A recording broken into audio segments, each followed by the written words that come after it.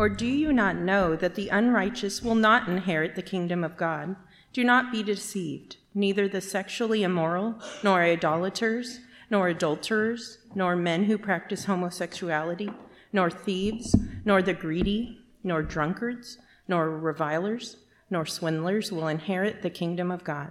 And such were some of you, but you were washed, you were sanctified, you were justified in the name of the Lord Jesus Christ, and by the Spirit of our God. All things are lawful for me, but not all things are helpful. All things are lawful for me, but I will not be dominated by anything. Food is meant for the stomach, and the stomach for food, and God will destroy both one and the other. The body is not meant for sexual immorality, but for the Lord, and the Lord for the body. And God raised the Lord and will also raise us up by his power. Do you not know what your bodies are, that your bodies are members of Christ? Shall I then take the members of Christ and make them members of a prostitute? Never. Or do you not know that he who is joined to a prostitute becomes one body with her? For as it is written, the two will become one flesh. But he who is joined to the Lord becomes one spirit with him. Flee from sexual immorality. Every other sin a person commits is outside the body, but the sexually immoral person sins against his own body. Or do you not know that your body is a temple of the Holy Spirit within you, whom you have from God? You are not your own, for you were bought with a price. So glorify God in your body. The grass withers and the flowers fade, but the word of our God stands forever. So you may have noticed the title of this sermon.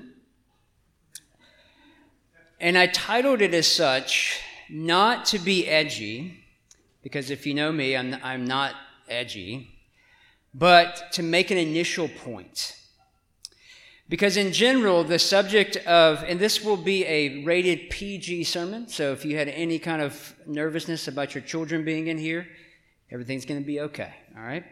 If they haven't heard the word sex yet, that's a problem on you, not on me. But in general, the subject of sex in our Western culture is a subject that is met with mixed emotions, and this happens on both sides. It happens from inside the church, but it also happens outside the church. Christians, surprisingly, have not done the best job handling the topic of sex. Mainly, we are known for our condemnation of it, hatred towards certain groups of people, and shame even when the topic is breached. For instance, you don't answer this out loud, but how many of you grew up with the understanding that sex was dirty or wrong or shameful? How many of you grew up in churches that did some sort of purity kind of programming, like True Love Waits, where you get a ring and you wait for the one that you're going to marry, and that ring symbolizes that? Or maybe you were forced to read the book I Kissed Dating Goodbye, and maybe that's your context. Well, the world, on the other hand, it has not really done a good job either. It sees sex as merely transactional, something not to be tread upon by outside voices. The mantra tends to be, I am free to do what I want, and you can't say anything to me about that. And because these things have shaped us and are shaping us, sex and our bodies can be pushed aside and ignored, only to be talked about in whispers and red-faced embarrassment. And this is why things go sideways. This is the problem here. Where sexual sin arises and misconstrued thoughts and desires about sex and about our bodies come from, it comes from a misunderstanding of the gospel.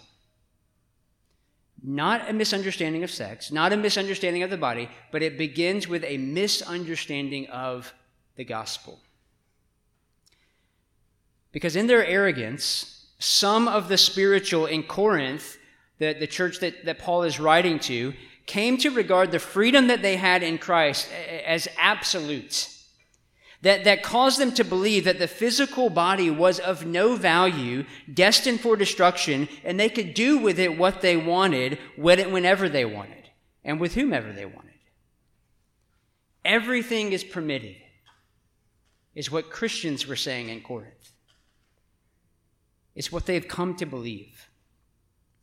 So Paul sets out in this part of his letter to reorient them in this vital area around the gospel. And he does this in three ways. He does this by showing them, one, that sex does matter. Two, that your bodies matter. And then three, why does it matter? Why does it all matter? Why does sex matter? Why do your bodies matter? Why does it all matter? So sex matters, your body matters, and why does it all matter? So first, sex matters. I read that this was my beach read this summer. It was called Divine Sex by the author Jonathan Grant, and it's excellent. But if you're reading by the pool or the beach, expect people to look at you. Okay. So in his book, Divine Sex, and it's not what you think it is. So in his book, Divine Sex, this author, Jonathan Grant, asks several questions in the very first chapter that I believe are questions that Paul has already answered in our text. So a couple of thousand years before Jonathan Grant writes a book, Paul has already answered these questions. But here's the questions that Jonathan asked. He asked, what is it about our cultural moment that has led to such a complex dysfunction in sexual relationships? In what significant ways is our secular context shaping our sexuality? And in response to this, what is the Christian vision of relationships, and how can Christian leaders give that vision power in people's real lives? Great questions. So in verses 9 through 12, Paul explores some of what this means. Look at verses 9 through 11.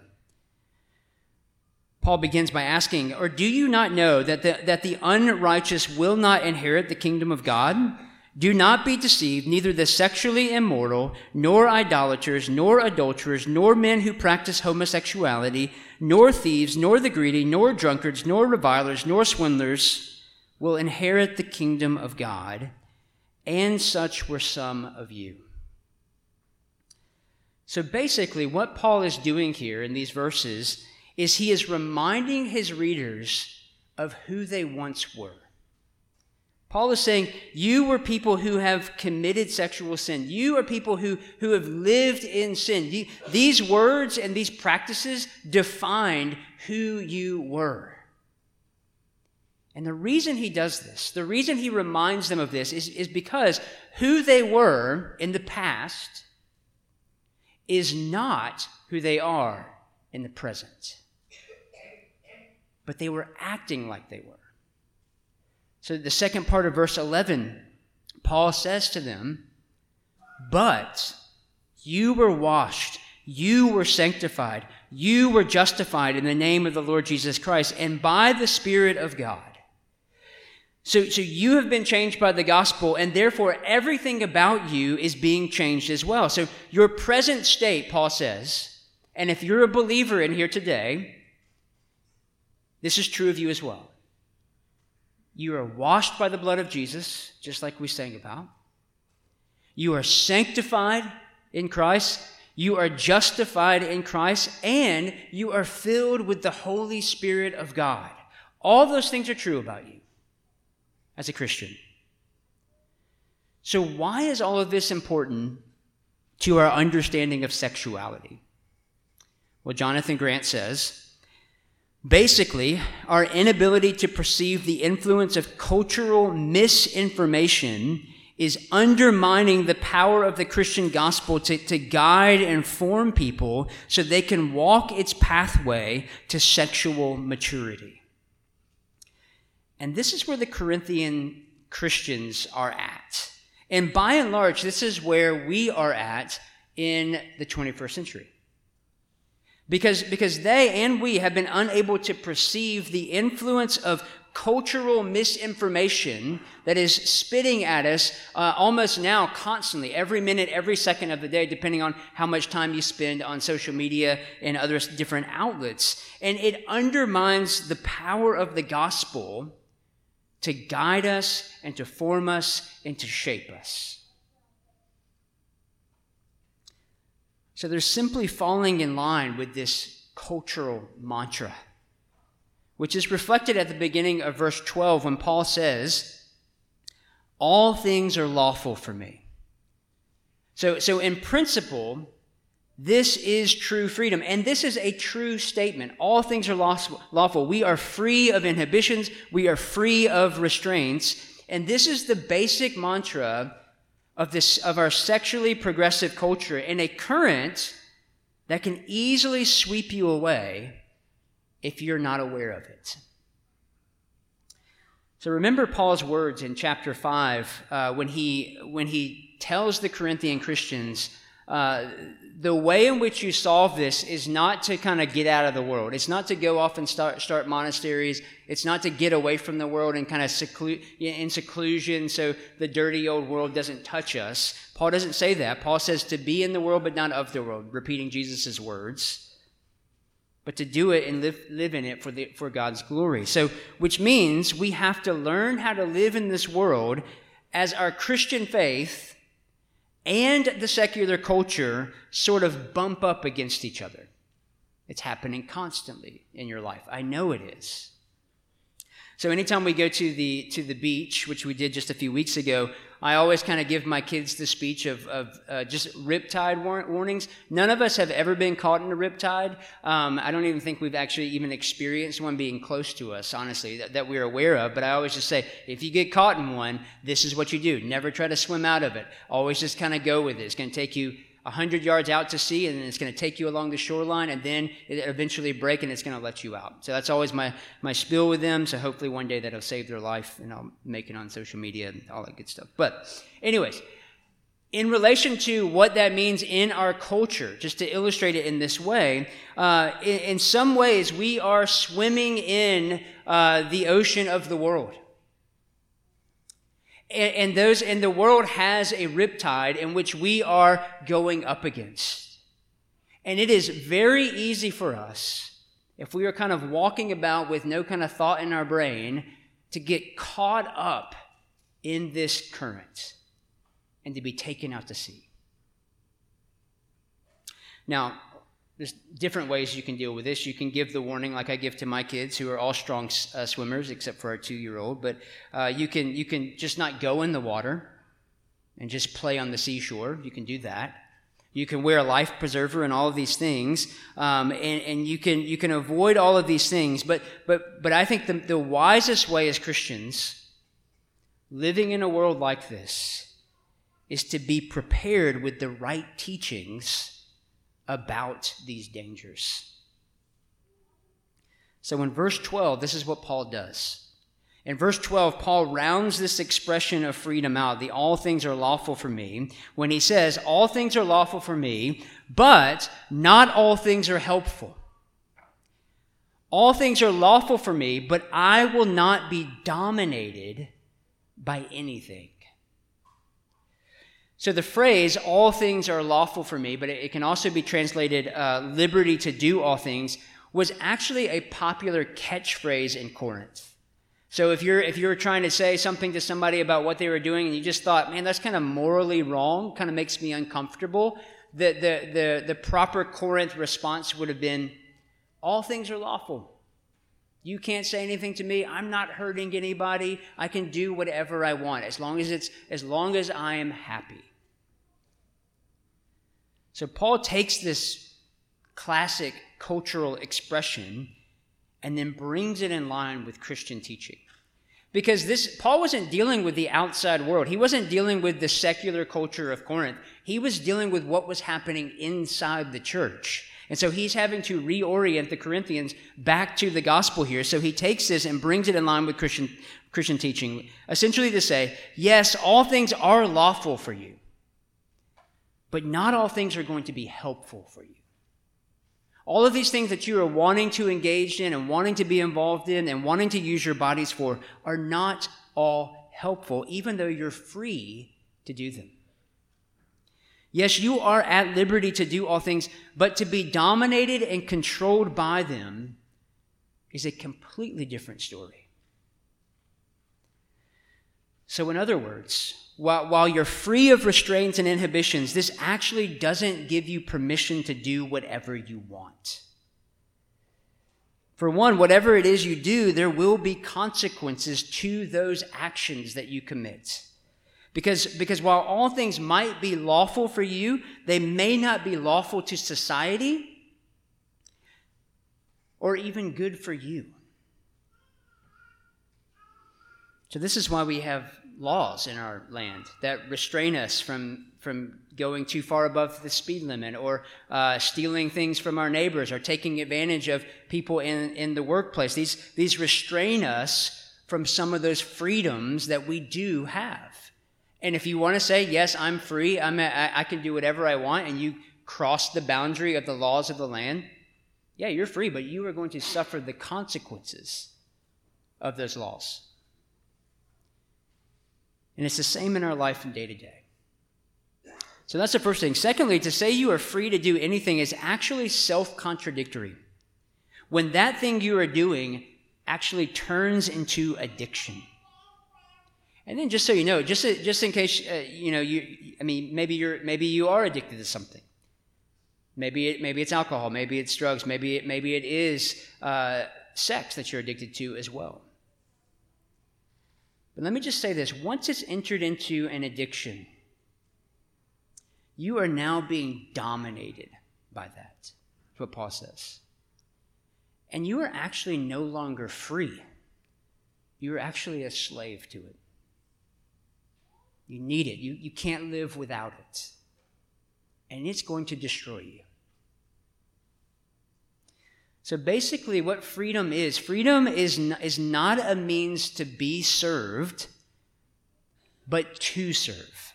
That is what we are to use freedom for, to serve others. So when it comes to sex, to treat it as something as purely physical, something separated from love, you are actually losing your freedom. You're not gaining freedom. Because believing that you can do with whomever and whenever or however you want actually goes against God's good design of how sex is intended and how you as a person are supposed to engage in it and enjoy it.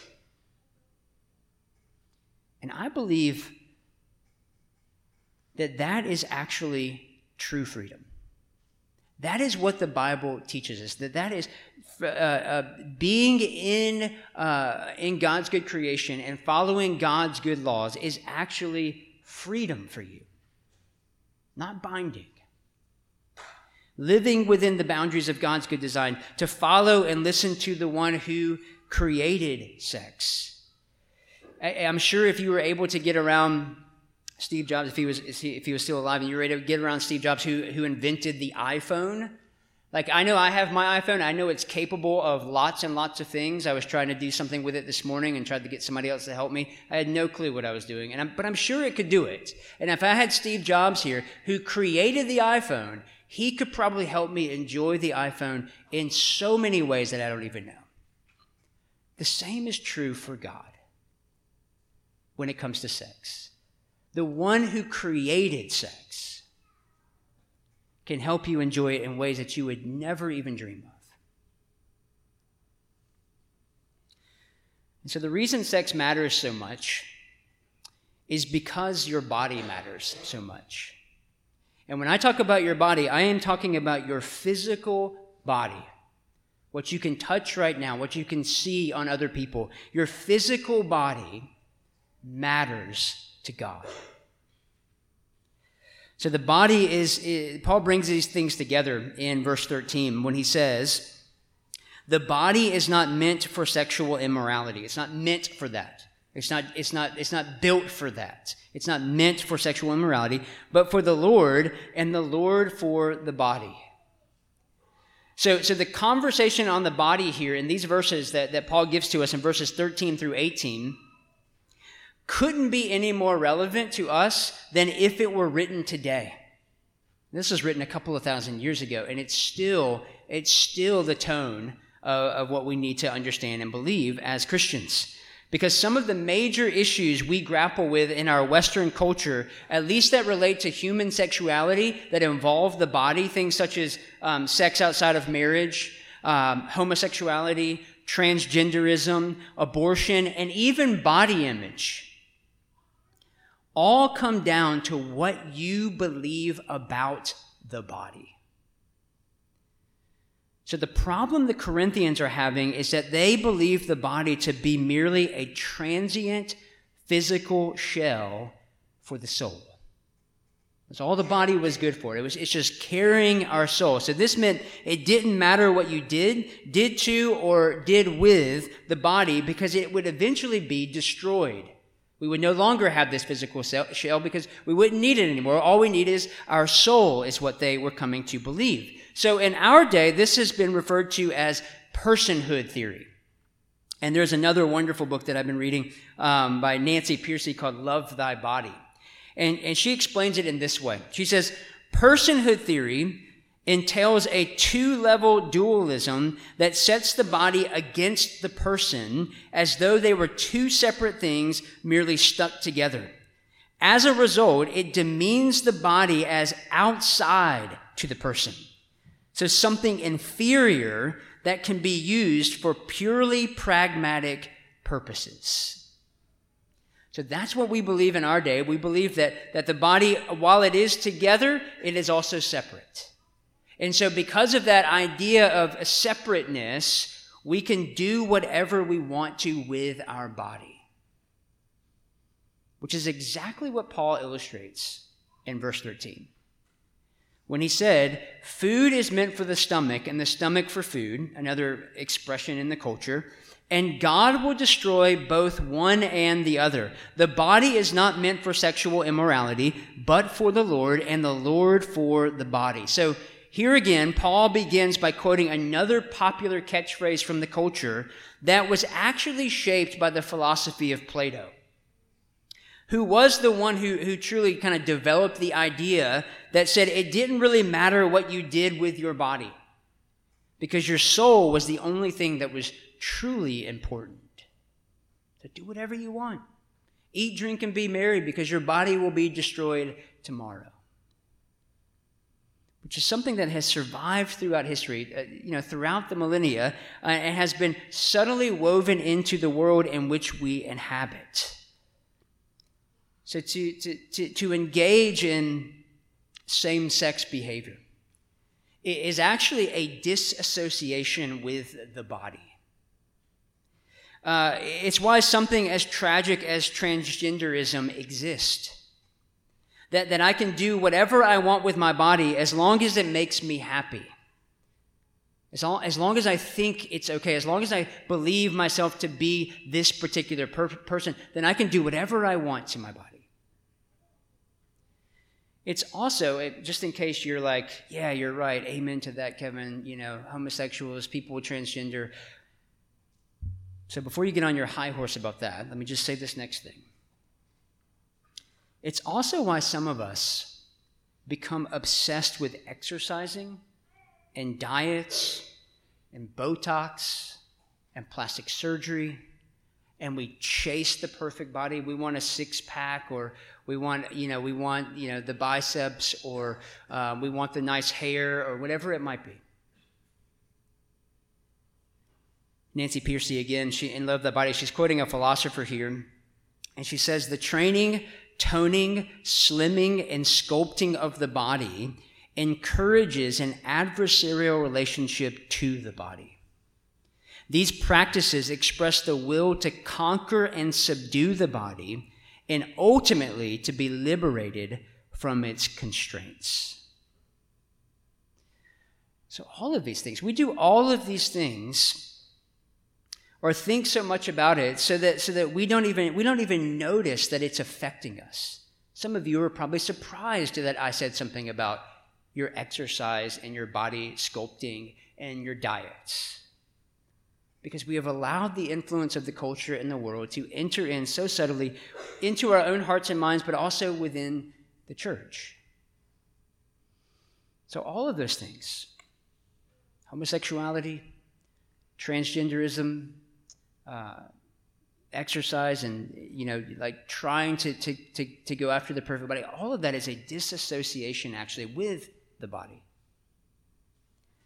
So another author, Lauren Winner, explains how this is played out amongst Christians. She says, the Christian story has very positive things to say about bodies, but throughout its history, the church has sometimes equivocated, so to beat around the bush. We Christians get embarrassed about our bodies. We are not sure whether they're good or bad. It follows that we are not sure whether sex is good or bad either. And the way in which Paul shows this inconsistency of this line of thinking amongst the Corinthians, he kind of turns it on its head. And the way he does this is not by saying, that's wrong, stop doing that, or you're an idiot. That's not what, he doesn't do that here. He calls people idiots in other books of the Bible. But he doesn't do that here. He doesn't say, stop doing that, that's wrong, that's evil, I can't believe you would do something like that, or whatever it might be. Instead of doing all of that, Paul points them to the resurrection. Verse 14. And God raised the Lord and will also raise us up by his power. So in other words, if God didn't care about bodies, Plato, Corinthians, Christ the King Church, why would he raise a body back from the grave? Why wouldn't he just raise a spirit or whatever it is, or just the soul? But he rose the body. And he rose Jesus' body with all of the scars, with all of the reminders of what he had just went through when he went to the cross. He rose the body. Which is to say that what you do with your body does matter. Which completely contradicts the philosophy of Plato. It completely contradicts the philosophy of our day that says, do whatever, as long as it makes you happy and doesn't hurt anybody else, you can do whatever you want. God will raise up your body just as he raised Jesus' body. Your body matters eternally. Which means that your body is not separated from your soul at all, but it's actually knit together. And this is why King David can say in Psalm 139, the famous verse that we like to quote when it comes to pro-life issues, and I think it's a perfectly appropriate verse for that. But when he says, "For you created my inmost being, you created my soul, you gave that to me, O God. You knit me together in my mother's womb. You put my body together as well. I praise you because I am fearfully and wonderfully made." God, do you believe that? God made you. He made you. And the way Paul drives this home is in verse 15 that deals with what we do with our bodies now. So Paul is continuing to come back to this. Look, yes, our bodies will be raised, but that doesn't give you any right to just kind of abuse your bodies now because you're going to be raised into perfection and you're going to have a body of glory one day and all of those things. Paul says, this is what you do with your body now. This is how you are to think about your body now. When he asked the question to the Corinthians, do you not know that your bodies are members of Christ? So not only will your bodies be raised with Christ, so looking towards the future, your body will be raised with Christ. They are members of Christ now, in the present. So this is the fifth time that Paul uses the phrase Do you not know that? He's already used it in verse 9, and he'll use it for a sixth time in verse 16. And he uses this phrase to rebuke his readers because they've forgotten basic teaching about the gospel. So essentially when he says, do you not know that, it's saying like, you used to know this. This is something you used to believe. This is something you used to practice. Do you not know that? You are joined to Christ. Do you not know that this is what union with Christ means? It's not just spiritual, it's physical as well. As one commentator translates Paul's words here, have you forgotten that your bodies are the limbs and organs of Christ? So not only does God knit you together in your mother's womb, as a Christian, he knits you together with Jesus. And to remember this is to change the whole understanding of the value of your body. In verses 15 through 16, Paul illustrates it in kind of a graphic way, I think, what sexual freedom and a downgraded view of the body is like for a Christian. Because this is what some of the Christians in Corinth were doing. They were going to see prostitutes because they thought, I can do whatever I want. I have freedom.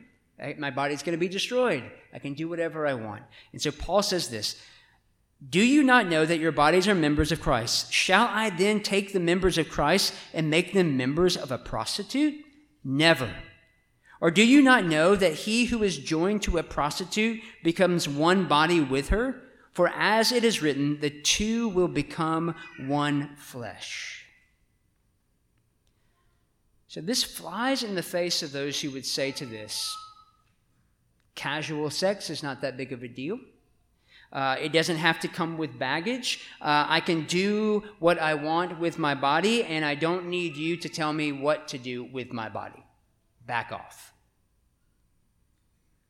The theologian and Christian ethicist, Lewis Smedes, explains it in this way, and it's kind of an extended quote, but he explains it this way, I think, really well for our modern ears to hear.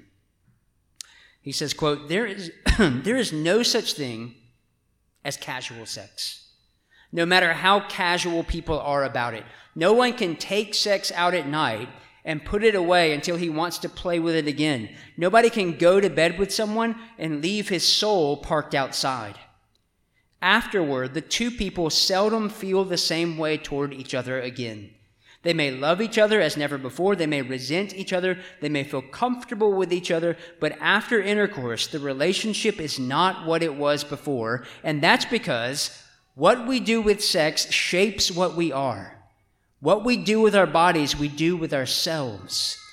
Sexual intercourse is a personal, life-uniting act. And so the demand for continence or self-restraint is not a killjoy rule plastered on the abundant life by anti-sexual saints. It is respect for reality as we know it.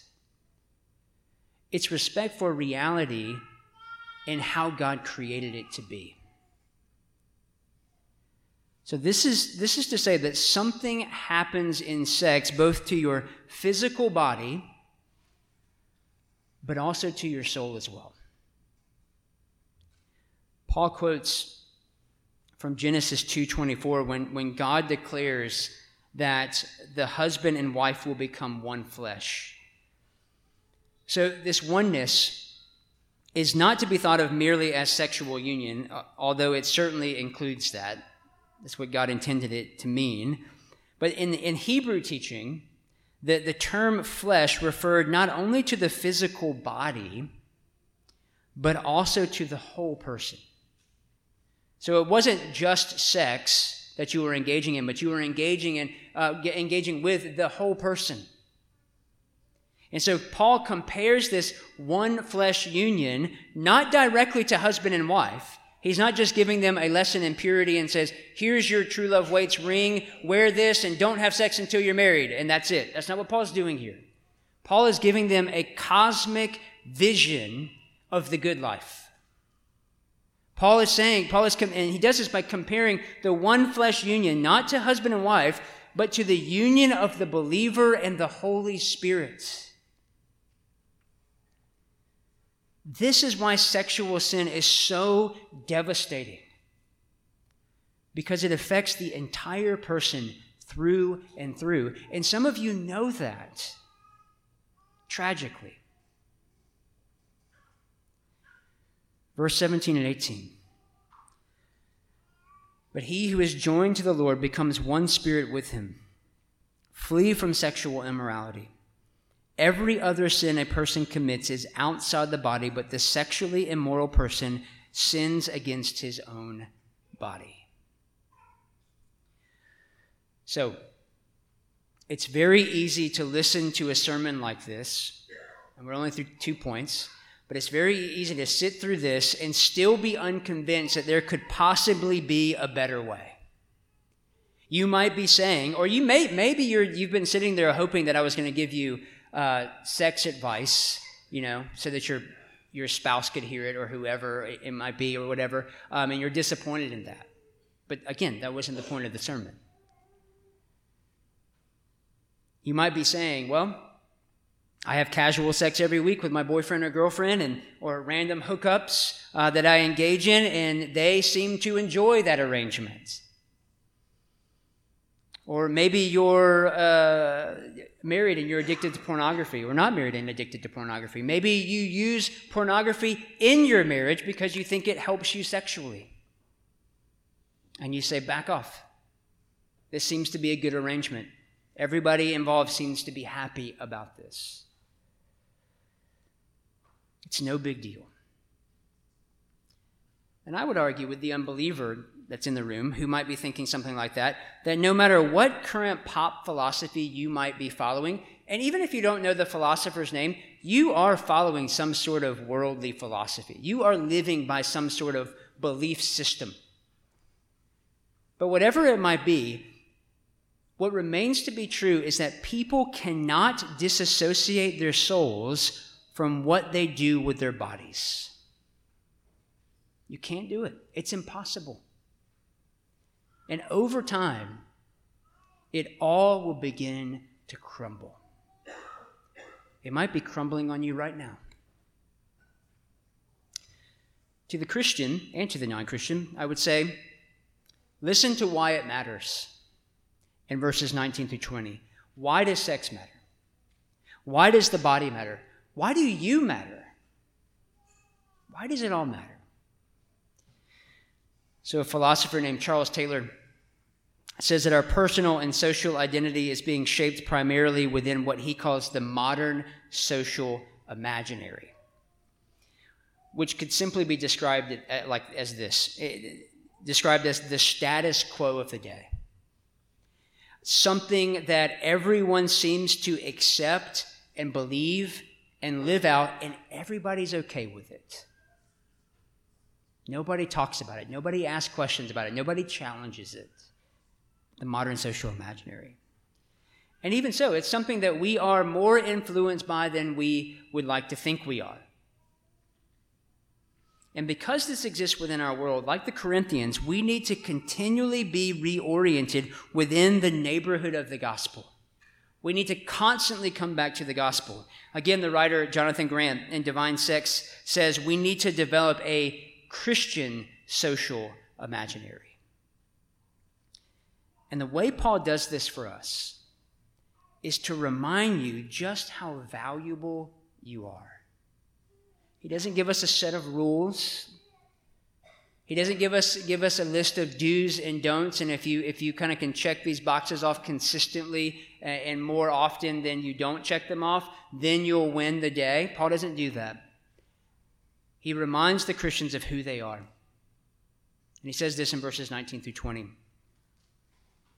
Or do you not know that your body is a temple of the Holy Spirit within you, whom you have from God?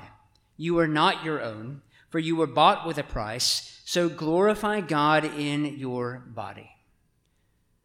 So here Paul says two things about you, Christians. One, your body is a temple of the Holy Spirit. Your body is a temple of the third person of the Trinity. And this was a radical thing to say in the first century. This is a radical thing for a Jewish man like Paul to say. But because to call anything besides an actual temple, a place where the Spirit of God dwelt, was revolutionary language.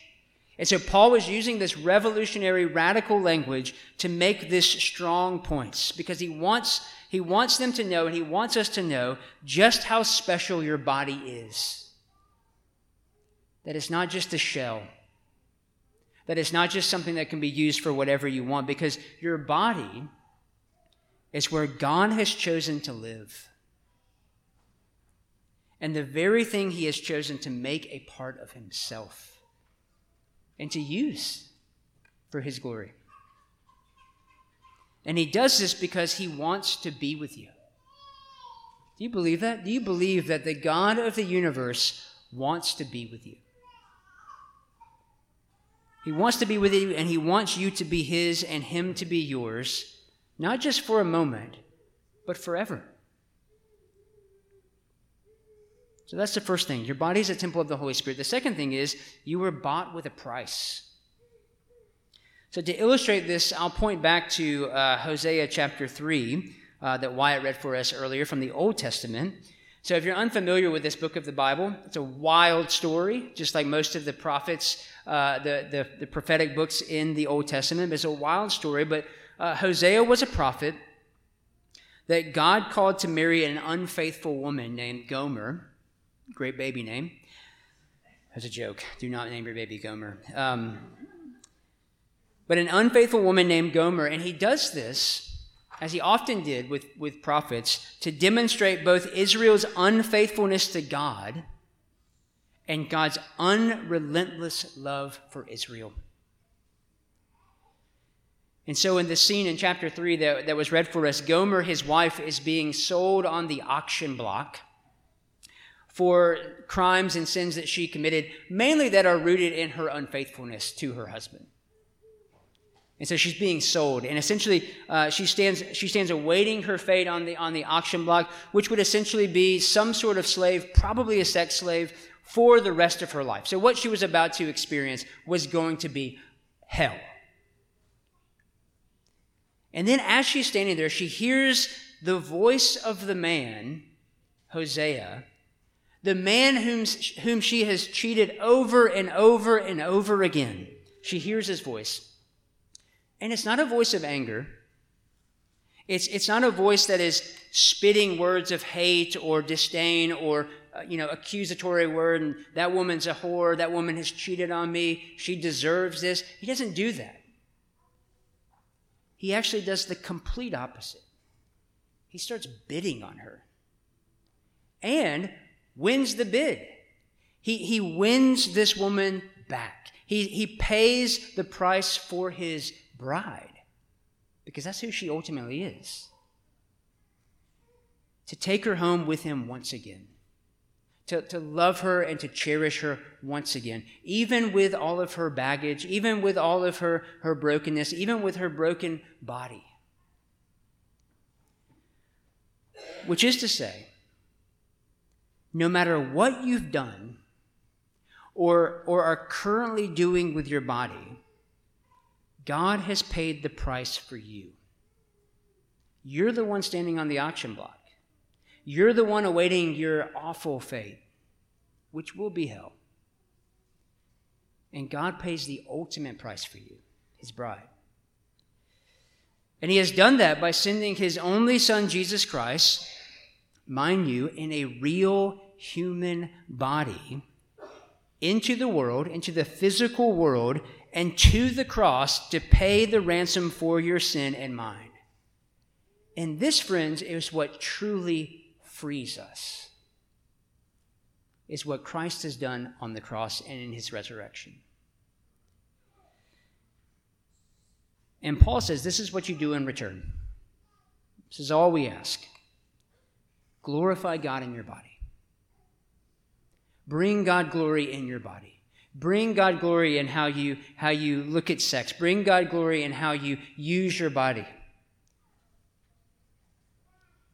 And when you make this your loftiest goal, when you make glorifying God in everything, when you make it your loftiest goal, it will order everything else you want to do with and for your body.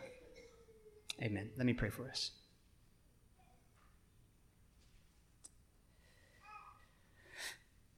Father in heaven, we thank you. We thank you that the Bible is not this antiquated book that has no relevance for us anymore, but that it is more relevant to us than any pop philosophy or any sort of Christian guru's advice that comes on the shelves at Barnes & Noble. God, we're so thankful that you give us a deeper and truer and righteous vision for both sex and for our bodies. These things that you have created as good. And so, God, I pray that you would transform our minds, help us to be aware of and conscious to the reality of the world in which we live, and that we would honor you by glorifying you in our bodies. And we can only do this through Christ, who came in a body to save us from our sins. And it's in his name that we pray. Amen.